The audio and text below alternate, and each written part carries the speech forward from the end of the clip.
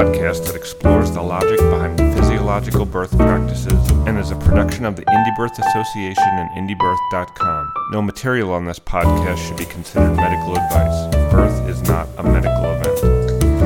All right, so hi everybody who's listening or watching. Welcome to this episode of Well Actually, which is my podcast that I do through Indie Birth. I'm Margot Blackstone, and today I have a special guest joining me, which I'm so excited about. Her name is Ijoma, which I think I said right. Yes, you did. Yes, that's amazing. Right. And she's going to share some of her birth experiences with us, and I'm really excited. She is a doula, a pregnancy yoga teacher, and a mom, and a baby yoga teacher too, which I would love to know more about that as well. Yeah. She is passionate beyond words about birth and everything related to it, more so now after the birth of her second baby, Uma.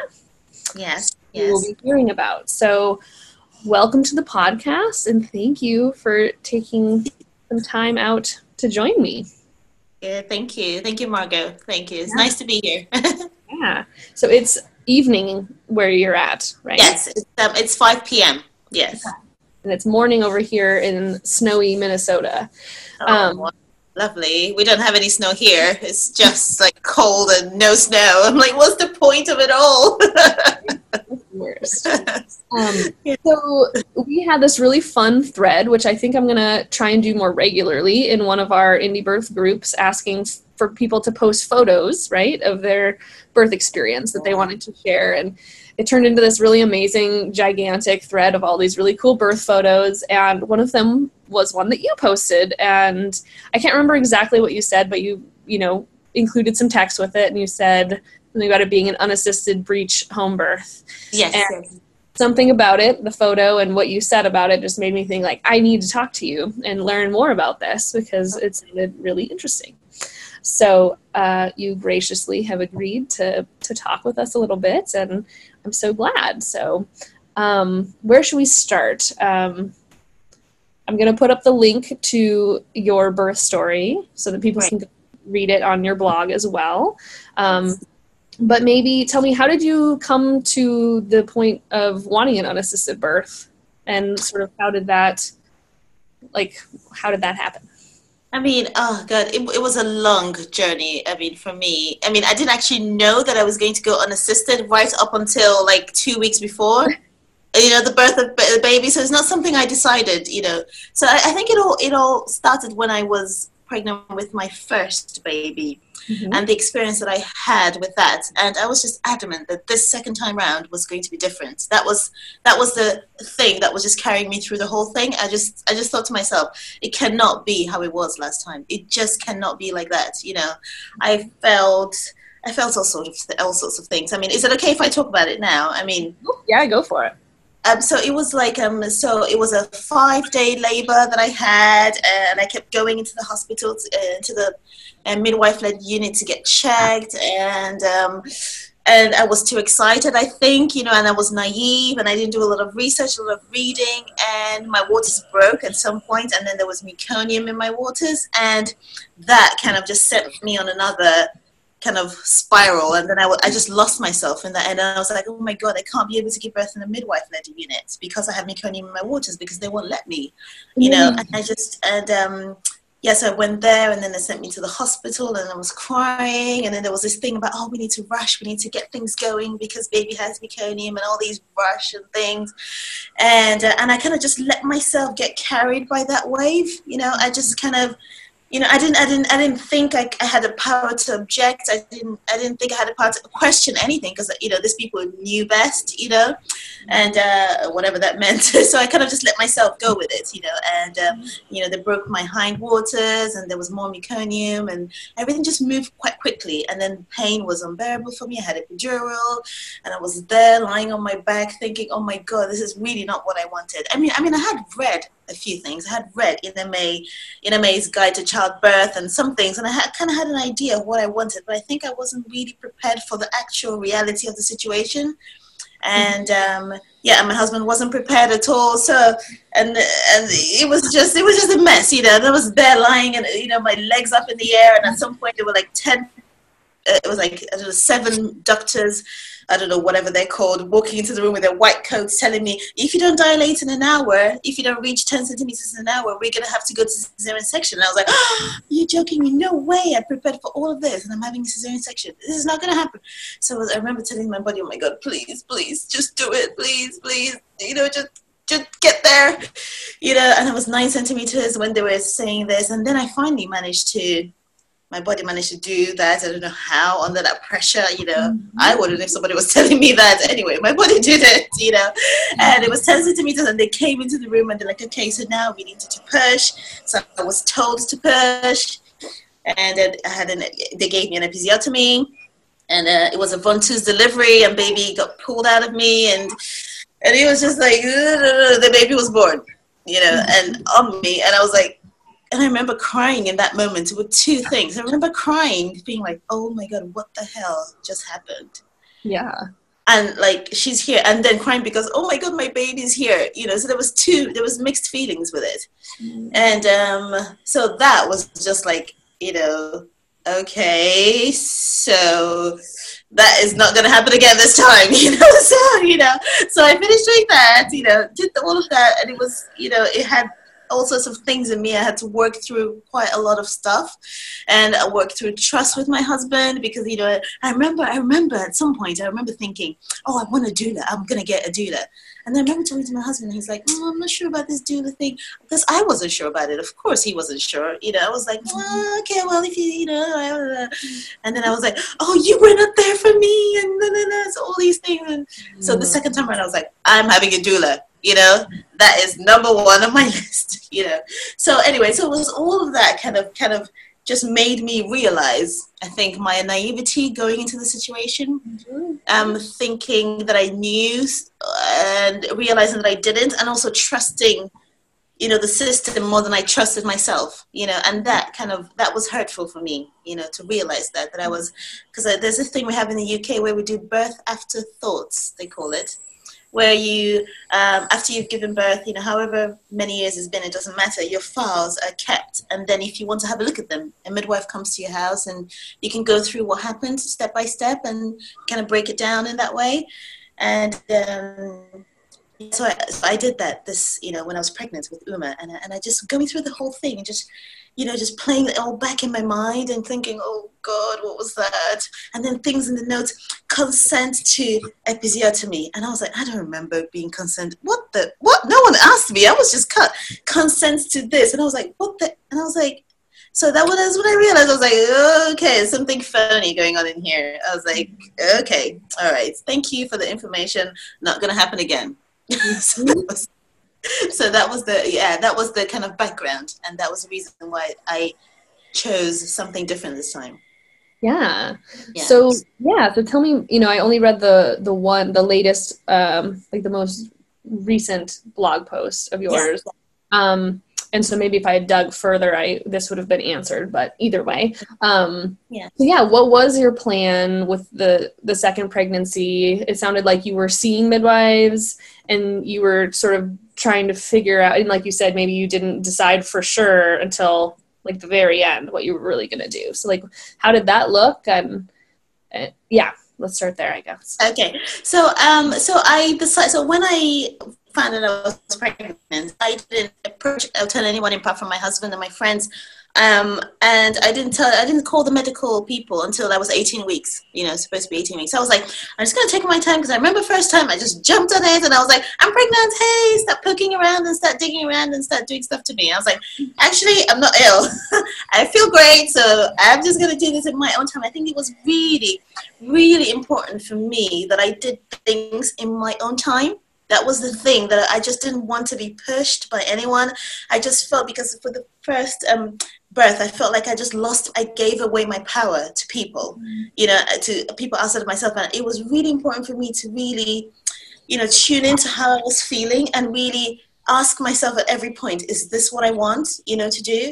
And to make the decision to choose something.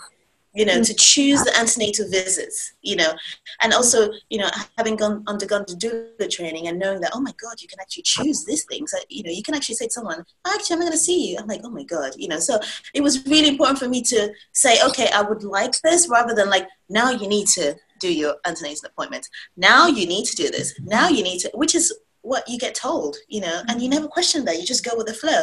And no one actually asks you, would you like for me to take your blood pressure? Would you like for me to touch you? No one says that. They just carry on and do that, It was really important for me to choose this, to choose, the fact that, okay, at 18 weeks, I will call a midwife. And that was my decision. I will call a midwife and I will register I will tell them that I'm pregnant. And then I remember calling them like, oh, have we missed you? Did we not contact you? I'm like, no. I am just contacting you now to let you know you didn't miss me. Everything is fine. I just wanted to know that this is going to be the case. I'm like, and they're like, oh, we need to hurry up and, get you an appointment and whatever it was they were saying.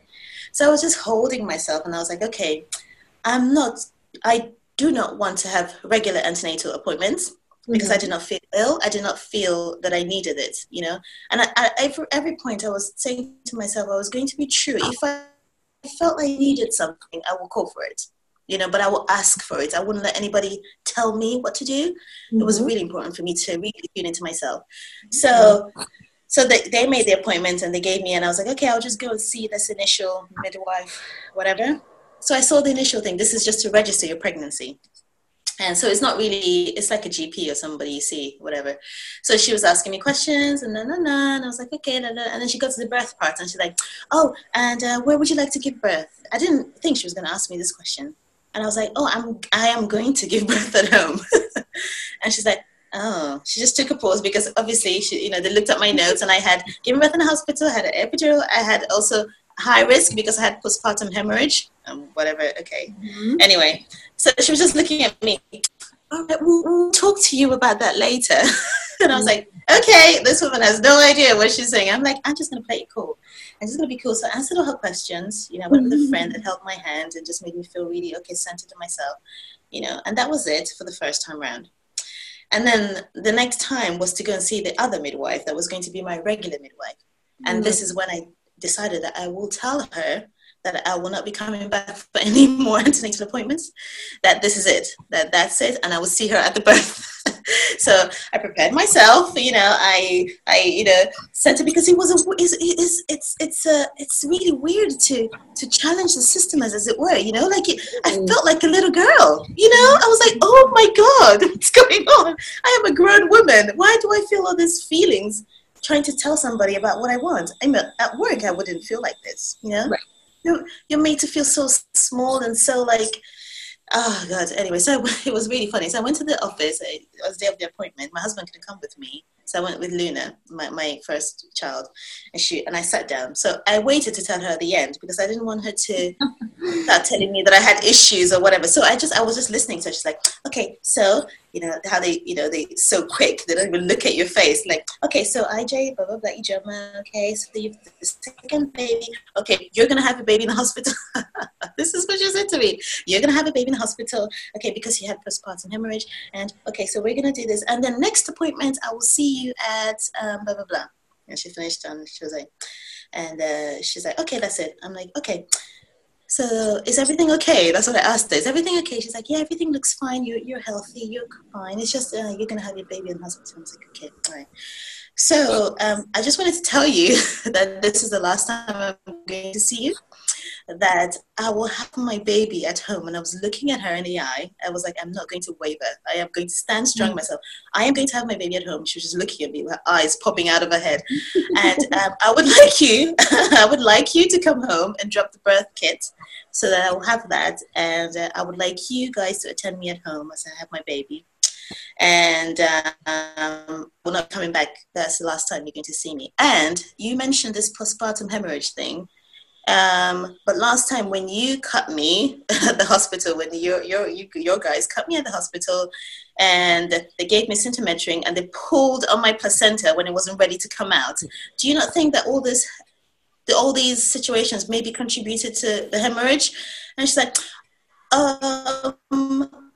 well, well, because, we can never, I'm like, how do you know where the blood is coming from the episiotomy, from the fact that you pulled me when I wasn't ready, and I was like, okay, anyway, I'm not here to argue with you. I'm just telling you that this is what it's going to be. She was really lovely. She was really, like, shocked, but she's like, okay, I'll just make a note of that, and she was writing a lot of the notes, writing a lot, it was like awkward silence, writing.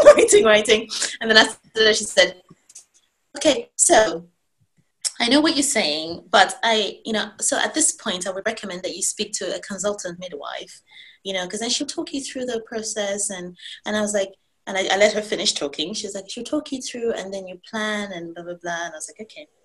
So I do not want to speak to anybody. Please do not call me on the phone. Don't send me a letter. I do not want to see anybody for this birth. That's it. I will just expect you at 36 weeks to drop the birth kit, at which point I'll give you my birth plan, and that's it. Mm-hmm. She said, and I was like, okay, is that it? Okay, bye. And I left, and that was it. Mm-hmm. And that was it. I was like, I'm not going to see anybody. And I just spent my time enjoying being pregnant, enjoying not being ill, not being poked and prodded and treated like I was diseased or something. Mm-hmm. And good. So that was, I only saw her once. That's it. Amazing. Yeah. Did you say that you did a doula training at some point? No, I didn't tell her. No, I didn't tell her anything. I didn't tell her. Did you? Oh, me? Yes, I did. Yes. At what point did you do that? Was that? So I did that a year before I was pregnant, actually. Mm-hmm. Yeah. So a year before. Yeah. Mm-hmm. Yeah. That's such an amazing story. Sorry, I just wanted to make sure I checked in with you about the doula thing because I was curious since you mentioned it.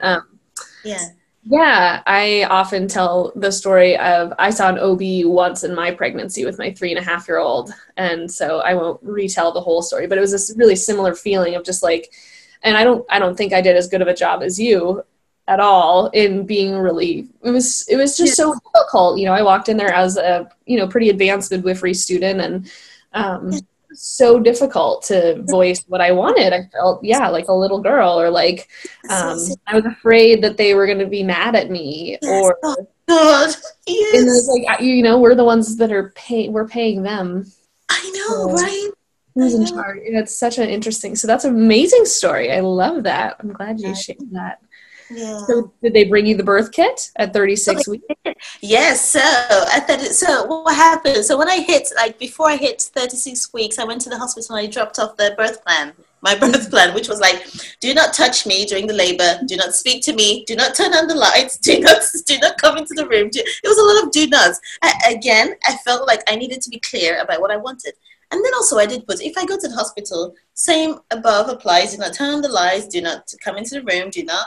If it's a cesarean section, I would like to hold my baby. I'd like to see my baby. So I put all the, everything I want in there. I made it clear. And I do not want any vagina. And I said, I do not want anybody's hand in my vagina. I was like, do not come near. And all these, I was like, very clear about it. It must have been funny for her to read. So I went to the GP and I said, can you give this to midwife or whatever? So she phoned me up and she said, oh, I've received your birth plan. And I just have a couple of questions to ask. Can I come round to see you? And we can clear some things up. And then I said to her, okay, that's fine. You can come to my home. It was nice because she asked my permission. And that was so important to me, for me to be in the position to agree or not, to agree to receive her or not. And that was like, I was just getting my power back from that. So she came home and she said, oh, I'm going to drop the birth kit anyway, so I might as well just come, we can have a chat about that at the same time.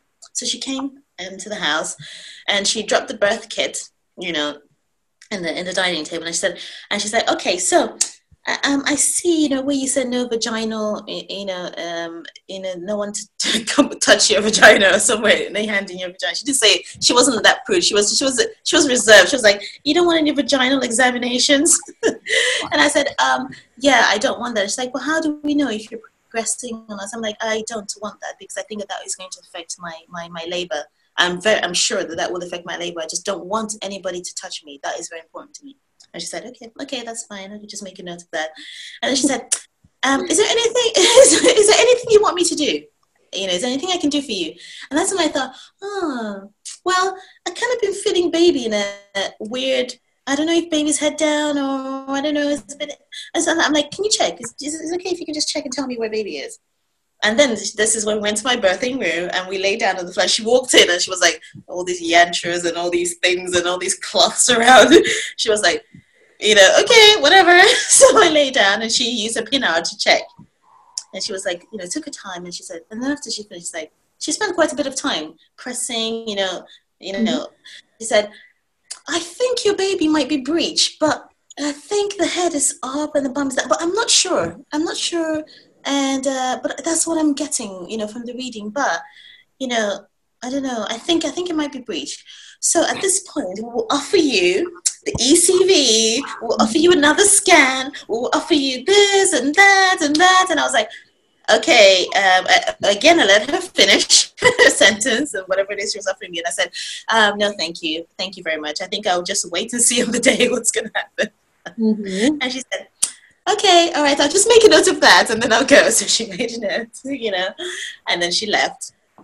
And then I went to my husband like, oh, no, she's breech. Oh, no, this is not happening to me. And I just broke down and I said to my husband, no way, I cannot do this. I can't. And he's like, come on, what's it? And I told him, he's like, you don't know. We're not sure. Why don't we just wait and see on the day what's going to happen? And we'll just try the best we can and see what's going to happen. And then I said it to, and I was like, okay, yeah, you're right, okay. So I was doing my inversions, spinning babies, doing all the inversions. I went to see my osteopath, try to turn, loosen up my hips a bit so I can get more space. And I did this for like 2 weeks. And after that, I was like, oh, I'm tired. Okay, I'm not doing anything else. We'll just see what happens. Mm-hmm. And meanwhile, I get a letter from the consultant midwife. I did tell them not to send me a letter. But she sent me a letter. It's fine. She didn't send me a letter. And she's like, I didn't read it. So I said my husband to read it because I was trying to protect my mental well-being. I didn't want anything to bring me down. And I felt like it was a negative letter. So I didn't read it. So before that, a week before I got the letter, I got a call from the consultant midwife. And she said, what's her name? My midwife had told her about my situation, that my baby might be breech, and they've offered me this, that it would be quite nice if I come and have it. They would be gentle, and it's just for them to be sure where baby is. So on the day, they'll know what kind of help I need and what kind of help they can provide, and and all this stuff. And I said to her, I am not coming into the hospital for you to touch me. I do not want anybody's hand on my body. I don't want anybody to touch me. I don't want anybody to try to turn baby. If baby's breech, we're going to find out on the day. And she said, oh, no, but, if baby's breech, then if we don't have the people, you might need to transfer. So I was like, I've told you what I'm telling you. I'm going to stay home, okay? We'll find out on the day what is going to happen. I am not coming for you to try to talk me out of my plan. And, and I know that part of this call is for you to try to convince me otherwise. And she's like, no, I'm not trying to convince you. I'm just trying. I'm like, yeah, I know. That's it. I've said my piece. I'm going to stay at home and then we'll see what happens. And then we'll take it from there. And she was not happy with me, and I didn't care. And I was like, yeah, I said what I wanted to say, and that was the important thing for me. I didn't back down. I stood up for myself, So after we had the conversation, she sent a letter. She's like, with regards to our conversation, I'm just sending a letter, and then she presented the whole case again. We need to know where baby is, so we need to know what kind of help you need on the day, and blah, blah, blah. And my husband read it, so I didn't really read it. So he just summarized the thing. Yeah. So he basically said to me, what they're saying is that they might not come if you're in labor and baby's breech, that they might not know how to support you. So I was like, okay. And that's the point when I said to my husband, we're going to have to do it ourselves. That's the point I said that. This was 2 weeks before. So this was like 2.5 weeks, 3 weeks before the birth. This is when I said, okay, honey, it's going to have to be me and you. And he looked at me and said, okay. And that was the point. And I was like, okay, we'll do it. So again, I commenced my research again. I started reading about breech birth. I was like, I cannot believe I'm having a breech baby.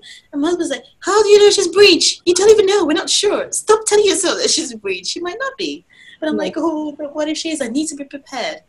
So I read a lot, and then, and I watched a video of this lady. She was just like me, giving birth to her baby. So powerful. I put the video in my blog, so if anybody is listening, they can have a look. And she was so, I don't know, so powerful, and so it felt like a powerful and intense experience. She had her husband and her doctor and some other people in the room. So it wasn't a free birth, but still just seeing that, it just clicked something in my brain. The bum came out like a sandwich, and then the legs kind of popped out, and then the head came out, and that was it. And it felt that really, I don't know, it just really, something in my brain moved on that when I saw that picture, and I felt like, oh, okay, I think we can do it. I think I can. I think that looks okay, actually. And so I watched the video first, and then I said to my husband, okay, so your role is going to be, because when I was watching the video, the doctor kind of put his hand in and popped the baby's legs out behind, and then that released the body, and then the head came out. So I said to my husband, okay, so what you're going to have to do is like, you're going to pop the legs out. And he's like, what are you talking about? I'm like, do you want to see the video?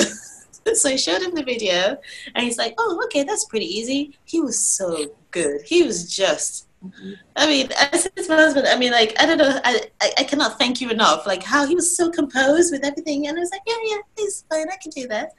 Anyway, so I was like, okay, so that's your role. This is what we're going to do. And he's like, okay, that's fine. And then actually he didn't get to do that on the day. So so that was the kind of background. That was the thing. So that was simmering away. I was like, okay, baby's breech. I'll just have to see. I'll just have to try. If this woman did it, she looks pretty okay. There's nothing extraordinary about her. She looked pretty normal. If she can do it. She didn't have like, shield and a sword or whatever. And, if she can do it, I think I can. I think I can. And that really did it for me. That's awesome. That really, yeah. So had you known about unassisted birth or free birth or, whatever we want to call it, long before that, or you just had this innate sense that I'm just going to do it on my own? Yes, I did. Yeah. I had no idea. I didn't know that was a thing. I was like, am I doing something weird here? And then I started researching, and I'm like, oh yeah, people do it actually. They call it free birth. Right. 2.5 weeks before I knew what this was. I didn't know. I didn't know what it was before. I didn't know what it was. And then I was also reading this book by Veronica Robinson, The Birth Keepers, and that really, and some of the women there. Did you get the name? It's The Birth Keepers. The Birth Keepers by what was the author's name? It's Veronica something Robinson. I don't know what her middle name is. Yeah. So, and some of the women in there had free birth, and then I was like, oh, that's a thing, And my husband's like, of course it's the thing, how did women, do millions of years ago, and do you think they had all this stuff? And I was like, oh yeah, you're right, that's true. I don't know why I didn't actually think about that. So that was when I was like, okay, so it's gonna have to be us in the room. We'll just see what happens. We'll just see. Yeah. So did you have so where did this get left then with the midwives? Were they sort of still not, they weren't sure if they were going to come, and your plan was to not call them unless you felt like you wanted to or something? Yes, okay. Yeah. So that was the plan. What I said to her last time we met was I was like, I said to her, I'll call you, because then I was still thinking I would have her. And then I said to her, if I go over to you, I do not want you to call me until a week after. Don't call me the day and meet the hour after, start telling me, G, what's coming for induction? Because I'm going to hang up the phone, because that's what they do. You just late by 1 hour. Okay, so do you want an induction? I was like, don't call me. So that's why I said to her, I'll see you at the birth. If not, don't call me on the week after, and then we'll see. That's what I said. Nice. Yeah, so that's how we left it then. Yeah. Awesome. Yeah. Okay, yeah. So is there anything else in the pregnancy you wanted to talk about, or should we? Pregnancy. I don't know. That was it, really. I just read a lot. I just filled my head with research and stuff, and I was just preparing for any scenario, any birth situation possible. I read everything. And more so about meconium, because I had it last time. Mm-hmm. So I was if this comes again, I don't want it to have the same effect that it did on me, because that's when I felt my whole birth plan just kind of went to pots, you know, when there was meconium in the water. So I felt I needed to read a lot about that to make sure that I understood what's the thing, and then actually realizing, actually, that's not a thing. This situation that people are scared of only happens, is very rare. I was like, okay, all right, now I know what to do. I'm happy with that. And just preparing and gathering stuff and making sure I had stuff ready. And yeah, that was it, really. And that was it. That's awesome. Yeah. So, yeah, tell us about the birth. What happened? So what happened? So I was feeling, you know, like this kind of primordial labor, like 2 weeks before baby was actually born. So I remember some nights I would just be feeling it really heavily, and I said to my husband, oh, maybe it's tonight. And then I'd be moaning and groaning in the bed and just really riding it. And then I'll just have like a really lovely sleep. And then we'll wake up in the morning and we'll look at each other and just burst out laughing. Like, oh, okay, that was nothing. You know, it was just really funny. 2 weeks. And there's nothing going on. And then this day, I kind of woke up and I just felt, you know, when you just, it's like the day before your period, you know, you just feel this kind of haze. And I remember, it's just delicious. I remember this feeling quite well. You know, every time I have my period, I'm just like, yeah, this was the feeling. You know, everybody just kind of, you know, waddling downstairs and going to pee again. And then I just wiped myself, and there was this very faint show on the tissue. And I was like, oh, it's coming. And I was like, okay, patience, patience. That was my mantra. I mean, I made a plaque of patience and put it beside my bed. I was like, just patience, no need to get overexcited about anything. So I happily waddled upstairs. I couldn't sleep because even though I said patience, I was a bit excited. So I said, because I'm staying awake and feeling the deliciousness of it. I was like, oh, it's going. And I was really excited. I was really, really excited at the beginning. But I was like, okay, patience, don't be excited. Just ride it, just be calm. And then my husband woke up and he looked at me. He's like, what are you doing? I'm like, I'm just playing a game. I think baby's coming today. I tried to say it in a very non-excited voice. I was like, I think baby's coming today. And he's like, are you sure? I'm like, yeah, I think, but just go to work and then we'll see. So he went to work. As he was going to work, I was feeling this bubble, this thing all around my face, you know. It was like, oh, it's so lovely. So he went to work, and then when he went to work, I started to feel a bit like it started to come on a bit more. But then I had Luna, and she had to go to nursery, and I was like, oh my god, you know, if this really kicks up, I can't take her to nursery. So around 10 o'clock was when it started to get a bit more like, and then you're coming all over me saying, mommy. And I was like, oh, I can't hear this voice anymore. This is so annoying. I need to concentrate. So I called my husband and told him, you have to come home. So he came home around 12, I think, and took care of Luna, made lunch. And I remember just coming downstairs, still feeling like, just riding it. And I had lunch, and I was like, oh my God, this is the last lunch, maybe. I'm going to be eating on my own, really loading up on that energy. And after that, I just went upstairs quietly, and he just took care of everything. So I was in the bed, just really moving with it. It started to get intense, and he took Luna to nursery, came back, started preparing the pool, doing everything we talked about, talking to me also in the bed. Mm-hmm. All the essential oils and all the flowers and everything, just exactly like I wanted. You know, it was just perfect. And then as he was doing all of that, I remember it was just feeling very heavy. You know, just down there was just feeling really heavy. And then he said to me, "Oh, I need to go and pick up Luna." And I was like, oh, "No, don't leave me! Don't! Baby's gonna come! No way!" And I'm like, "Don't go!" And he's like, "No, I'll be back as soon as you know. Don't worry, I won't be long." And literally, it was like I lay down and got up, and he'd come back. I'm like, how? I mean, it was just like a bit, you know, it was a bit weird in my head. I didn't know what was going on. It was all like, oh. Anyway, when he came back, I was like, oh my God, he's back. And he brought a bucket, and I was like, I feel like I need to push, honey. You need to bring something. I can't go downstairs. And he brought a bucket upstairs.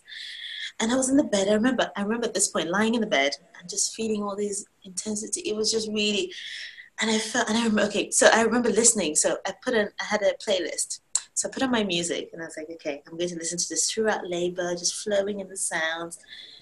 And then, because I'd listened to this particular music like for 2 months, every night, continuously, like non-stop every night, Mm-hmm. and just listening to one round. It just went round the playlist, and it started again, and I was like, no, I can't. That's it. I'm done. That's all I needed to hear. Mm-hmm. I was like, just shut that off, please. No more music. I just needed like the silence. I wanted to. It felt like I was listening in to the contractions, you know. Mm-hmm. Because they were just coming, and I felt like I didn't want to be distracted. I didn't want to focus on anything else. It felt like when I focused on anything else, it was unbearable for me. But when I focused in on it, like really, like we do the meditation, like really focusing in on it, it just, the waves just went over me, if that makes any sense. So that was really, so I was just riding in this way. And I remember at some point, because I was on my side for the whole of my labor.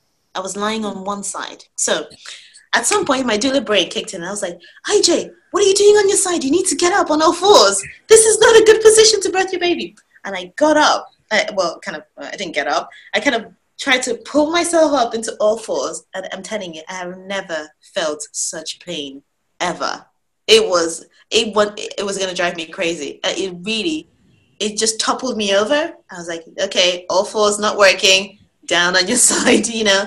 And that was really a humbling experience for me. Feeling that, thinking, actually, all fours might work with other people. All fours are just not working for you right now, you know? And I was like, in my head, I was like, oh my God, that's a really good lesson. So I was taking notes, you know? I was in labor and I was taking notes in my head. I was like, okay, that doesn't work. Something to remember for later. Okay. So meanwhile, I was doing all of this. Intensity was getting strong. Bucket by my side. And then I felt like I want to push. I was like, oh my God, baby's coming now. This is amazing. This is incredible. How quick?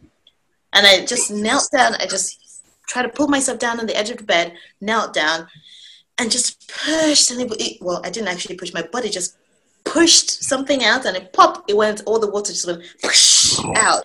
And it was brown. There was meconium in it. And I was like, okay. There was not. And I just went back to the bed. That was it. There was no... there was just nothing. There was no movement in my consciousness about this. It was just, okay. And I just went in the bed. That was it. That was the meconium side of the story. That was it. And I felt so good in myself. Like, and this kind of trust of feeling like if anything was wrong, I would also feel that. If anything was not right, I trusted my body enough to tell me, IJ, you need to do something. And it was just not doing that. Just lay back in bed. Again, flowing with it. It was just concentrating on it. And then I remember at some point thinking, oh, I can't, I need something. I need the water, you know, because we had the pool downstairs. I'm like, okay, I think this is the time for the water, okay? So I just went, I don't know how I got downstairs, I'm telling you. But I don't know. I felt, thinking back now, it was like, it's a superhuman feat. You know, I don't know how I got downstairs. I rolled myself downstairs. I remember I was walking out. I said to my husband, I was like, is the pool ready? And he's like, oh, no, honey, it's not ready. It needs a bit more time. And I just kind of brushed him aside and just plunked myself in the pool. And it was like, splash. I was like, ah. I was like, oh, my God, this is true what they say. Water is amazing, actually. And the notes from my brain cells. So I was like, this is good. It felt amazing just to be in the water. That was everything down a bit, and that was really lovely. Just calming everything down. I was on my birthing, and I started to look at all my pictures and all my yantras and all the things that I'd drawn and all the affirmations. And then my friend came over. My husband had called my friend. She came over and took my baby, took Luna away to her house. She stayed with me for a little while, little stroke. So that was my pause. That was a little pause. And then she left, and soon after that, it was just another kind of like, you know, the intensity of my body being squished and, I don't know, something going on in there. It was just like, I need to concentrate on the breath. Just breathe through it. Just breathe. And also having this moment of like, I remember, you know, when we have birth classes, saying to women, you have to be appreciative of the contractions because they're going to bring your baby to you. So welcoming them. And I'm like, okay, now's the time to practice. IJ, go for it. It's like, okay, can I actually say this to myself? Come on, just welcome them in, you know. And that was hard, but somehow doing that really managed to turn the intensity down a bit. you know, Right. just calm, just calling them, just like, yes, thank you, calling it in. And then as I was doing that, I felt, oh my God, okay, I need something hard. I need to get out of here. This is too soft. I need something. I need to hold something hard. So I got out of the pool, went on the floor, and then the urge came to push, and I went with that feeling, and then I put myself outside. And I remember my husband coming to clean me and all that, and I was like, oh, that's not working. I need back in the water. And I staggered up again, back in the water. And then this kind of like, and then she started coming. So there was this like in and out thing going on. Like, you know, the feeling will come and then I'll go with it. And she would just kind of come out and then she'd go in again. She'd come out and she'd go in again. And I was like, what is that? What's going on? So I put my hand and I checked myself and I was like, what's going on? And then I felt it when she came forward. I was like, honey, that's not a head. That's a bum. That's a bum. She's breached. So that was when I had my confirmation. I was like, oh my God, she's breached. And it's like, okay, all right, just carry on. I was like, okay, in and out. So I was going in and out. And I was like, oh, what's going on? It's not. And I had a moment. I remember I had a moment thinking, maybe we need to call a midwife. Maybe we need to call somebody, I said. Mm-hmm. I had this feeling come up. And then immediately I had the feeling there was like a millisecond of like quick processing of the process. They'll come in, they'll talk to me, they'll touch me, they will turn on the lights, and they will panic, and they will take me to the hospital. And I was like, oh God, that's really not what I want. And anyway, I said to my husband, do you think? And he's like, honey, is that what you want? Is that, you know, maybe we just try a bit more and then we'll see. And literally the next second, I had baby's bum in my hand. Literally. After I said that, it was like next push. Oh, she was there. I was holding her bum in my hand like a sand. I will never forget this feeling. I was like, oh my God, this is amazing. This is actually what I felt. I was like, what is going on? This is just amazing. She was in my hand. I held her bum in my hand. That is amazing. Isn't that amazing? I mean, oh my God. Okay. Next push. So she came out in 3 pushes. 1 push, her bum.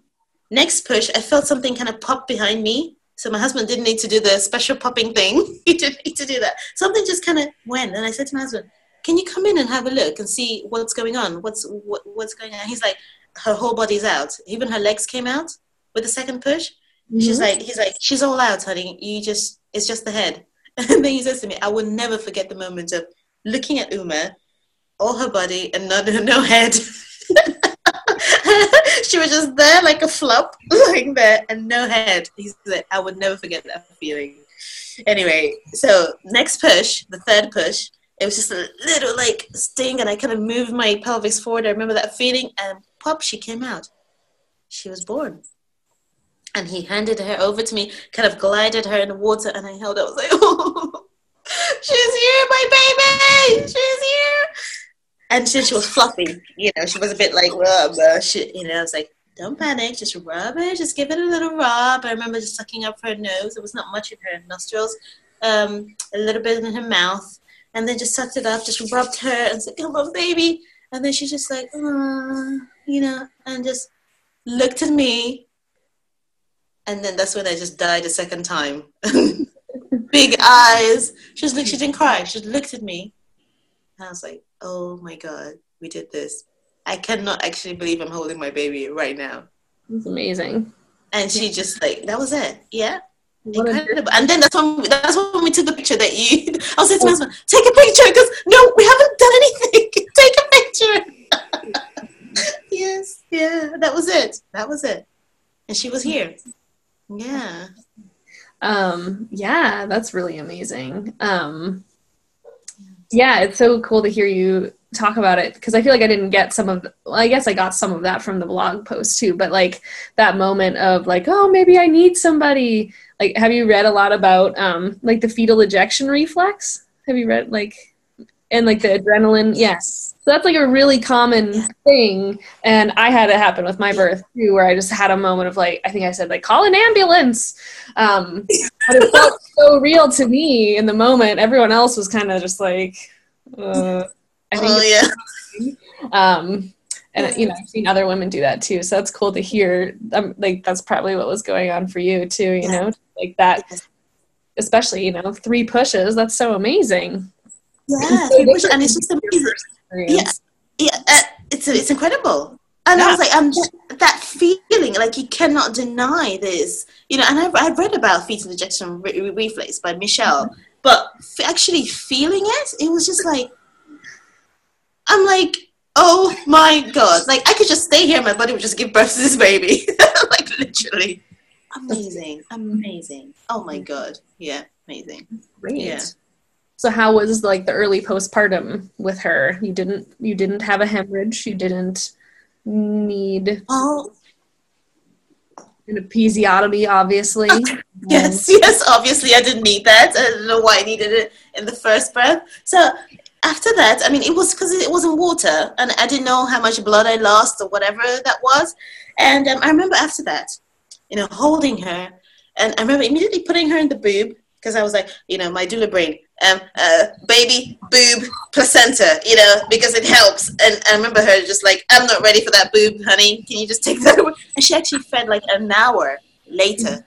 She didn't feed until an hour later, postpartum. So that was really interesting, a new experience for me as well. Unlike my second baby, which fed immediately. So after I had her, so I was just cuddling her because she just, she's fine. So I was like, okay, I'm ready for the placenta. I'm ready. Let's go. Let's do it now. I'm ready. And then I remember like looking, and my placenta was just there in between my legs. And I was like, well, that was I was like, okay. So I just literally, it was just like a bit of it inside. I just pulled it. It was just there in between my legs. Yeah. There was no fuss, no nothing. It just kind of slipped out. And I was like, okay, honey, go and get the C from the kitchen. We're done. That was it. As I took her out, my legs were so tired. I remember trying to get out of the pool. It was like a superhuman strength, It's like like against, like everything is just pushing you down, So I wobbled and waddled with my husband, trying to help me get me out of the pool. I plunked myself because we'd made a bed beside the room. Mm-hmm. Hello. Yeah. Sorry. Can you hear me? Sorry, yes. That was my. Yeah. Okay. Yeah. So we made a bed beside the room, and so I just kind of plunked myself on it, lay down. So we had a lotus birth, so the cord wasn't cut. So I remember lying there with her, just beside me, not moving. The placenta and the colander. It's probably one of the pictures in the blog is there, and I was just like, and I was just in a bubble of bliss. I could not believe that I'd just given birth to a breech baby at home. And it was 2 feelings for me. 1, it was extraordinary. And 2, it was so normal. Right. It just felt like going to make yourself a cup of tea. I was like, it was really weird. Like it felt like I'd done this amazing, amazing thing. And then on the other hand, it just felt like, okay, should I just go upstairs and have a nap? It just felt like so ordinary and so normal and so, and it was and I also again just comparing it to my first birth where it was just a lot of noise and a lot of kerfuffle and a lot of stuff going on, and it was just like, okay, I'm just gonna go lie down. It felt really weird, really extraordinary and really ordinary at the same time. Yeah. So, yeah. It's like no drama, Amazing. Yeah, exactly that. No drama. But then it is like such a, it's like one of the more dramatic things that our bodies do, but it doesn't have to be dramatic in like the typical stuff. I know what you mean. Yeah. So it was really weird for me to kind of feel the 2 feelings simultaneously. It was just like, on one hand, I was like, oh my God, I'm just like, I don't know. And, my brain just exploded into something. I think my brain underwent a chemical reaction or something. I don't know. It was just like, yeah. And then on the other hand, it was like, I just have a cup of tea. And that was it. I didn't tear. There was no, my body, I was just like, I was in awe. I was just like, there's no words. I'm just like, So you can imagine how I feel now when people tell me like, oh, I'm really scared of giving. I'm like, you don't know the amazing thing your body can do. You have no, I mean, it's just, I mean, if I can do it, there's nothing really special about me. I mean, I'm just saying, I'm just a normal like person walking around the road. If I could do it, believe me, you know, it's like the trust is just unshakable. And this is what I say to women. My baseline is I completely trust you. That's my baseline. Right. That's it. You know, that's where I start. Everything else is just, you know, obviously there's differences, but that's where my start. After having this experience, it's just like, oh my God. Oh my God, you know? Yeah. Amazing. Like, yeah. Do you feel like having this experience with Uma's birth was healing for you, like after the first experience, or what was that like for you emotionally? Yeah, I think it was really healing. Yeah, also healing for my relationship with my husband as well, you know, because we had this thing about him not, you know, and then he just went 200% on Uma's birth, and I was just like, you know, it was like, oh, ooh, you know, it was just really blew my mind. I think it contributed to the thing because he was just perfect, the perfect doula. I don't know if I said it in my story, but you know, I remember when I was wanting a doula for this birth. And the doula that I contacted was a lady that trained me. And she lives like in Glastonbury. She lives like 2 hours away. But I was like, I need you there. You need to come. And she's like, AJ, I'm coming for you. Don't worry. I'll be there. But then 2 weeks in, she said to me, oh, AJ, I'm so sorry. I just realized I have a conference and it clashes with your due date. I can't. And I was like, no. And my husband stepped up. He said to me, honey, I'll be your doula. You know? And I was like, what? And then there was this thing, like, I didn't really trust him because he had said something like this before.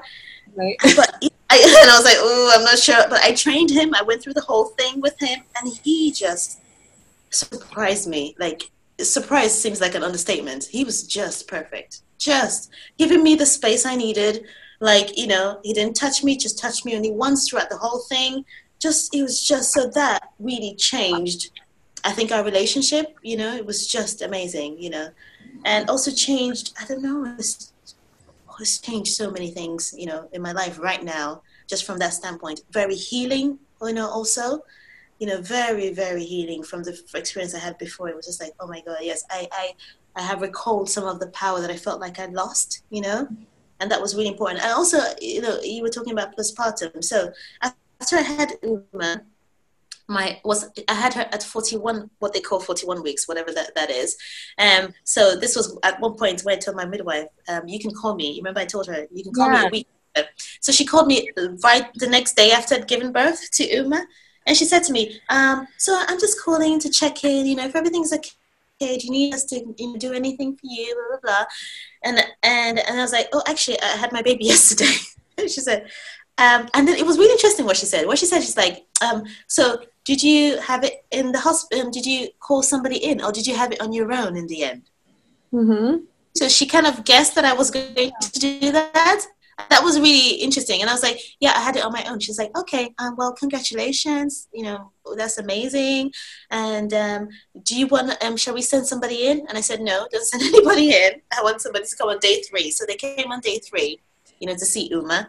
And that was, again, respecting my wishes. And that was really important for me, you know. Mm. And because I felt like any points it could just be taken away from me, where I would just, again, go with the flow and just get washed away. So they came on day 3. And this lady, she had never seen a lotus birth before because she was still attached on day 3. And she said to me, oh my God, can I have a look? It was really lovely because she was an older midwife, and she was so inquisitive, you know. She was like really not judgmental. She was really like, oh my God, you did this. And then I told her at the end that she was breech. She was like, oh. She literally had her mouth open for like 5 minutes. She didn't say anything. She was like, yeah. There was nobody here? I was like, no, it was just me and my husband. She's like, what? She's like, I have never seen, you know, like, she's like, I've never seen this before, first of all. And she said to me that I've only attended, and I told her the reasons why. I was like, if I was in the hospital, I would probably still be in the hospital with a cesarean section. No one would let me have a birth cesarean section. They were just having all the excuses about why I shouldn't be doing this. And she said, it's a shame, but it's true. And that was really important, that she admitted that she said, it's true. And she's like, for all my career, and she was old. She was like probably like 50s. And she said, in all my career, I've only seen like one vaginal breech birth. Only one. Only one. And she's like, the rest of them is cesarean section. So what you say is true. And it's a shame, but it's true. Which is, she said it's a shame because the art is getting lost in midwifery. Because if you have a breech baby, C-section, it's getting lost. They're not teaching women how to handle this situation. So she was really, but I really liked that because she was really understanding and empathetic and really open to admit that actually, I would have had a cesarean section if I was in the hospital.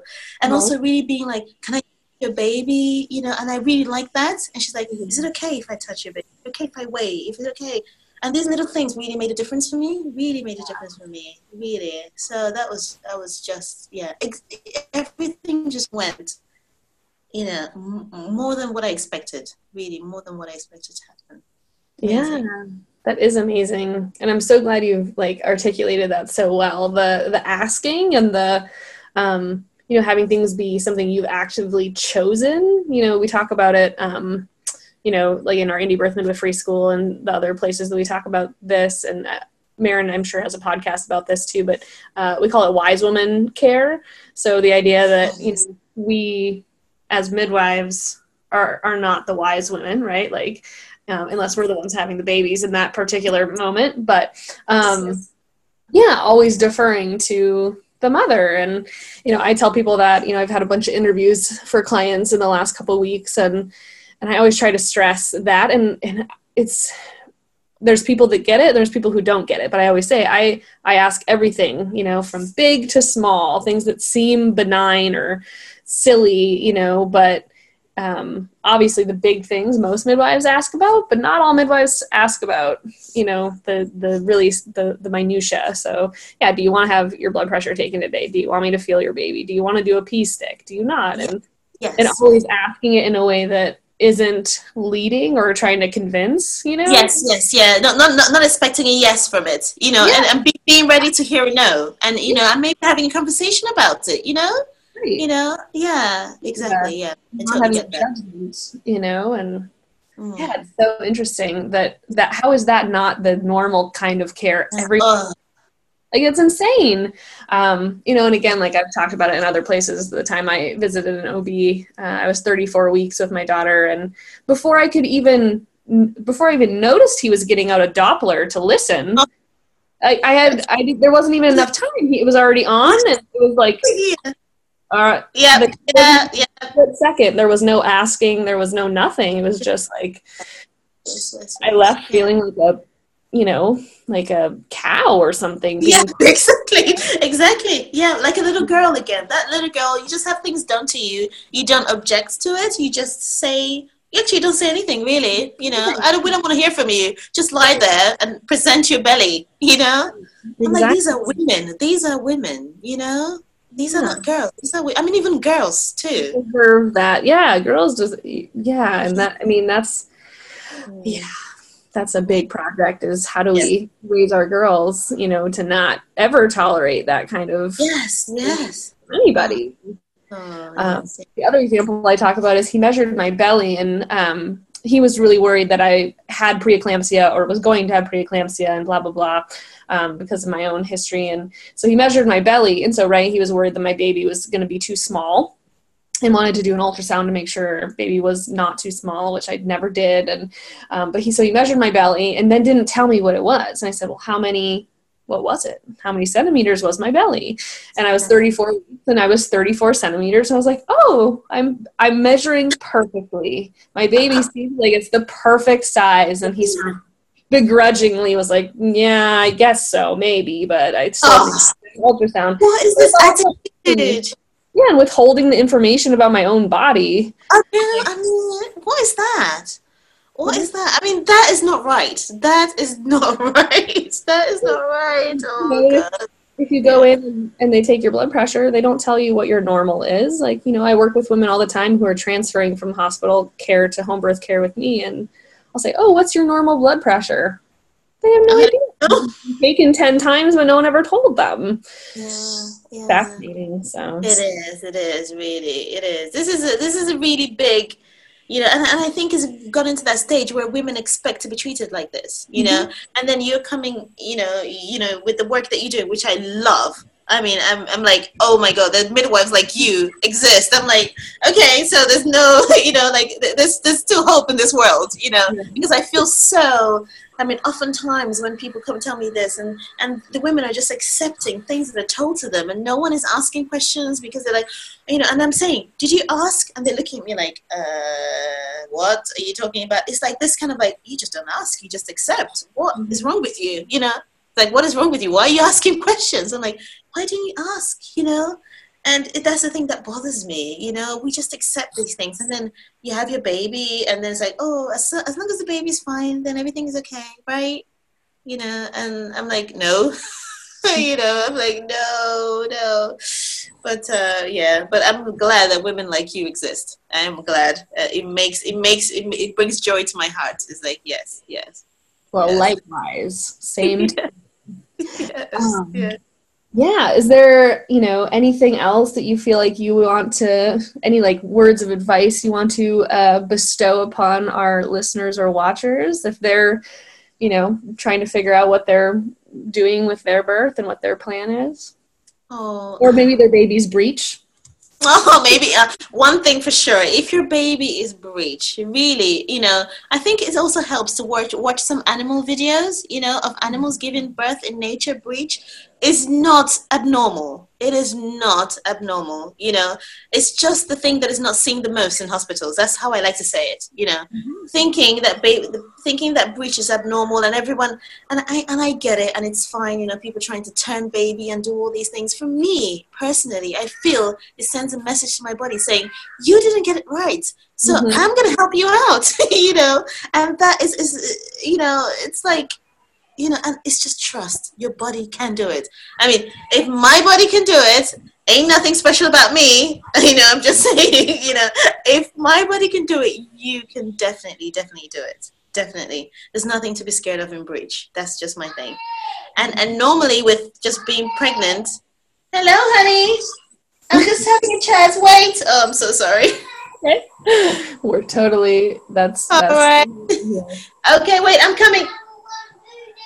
Okay, I'm coming. Yeah, with being pregnant, it's just like, get yourself informed.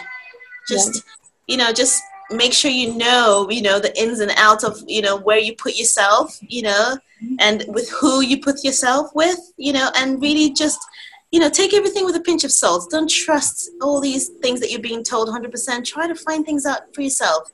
And confirm with yourself if it's true, if it's true with yourself, rather than just bobbing along and going with like, yes. It's like, actually, how do I feel about this?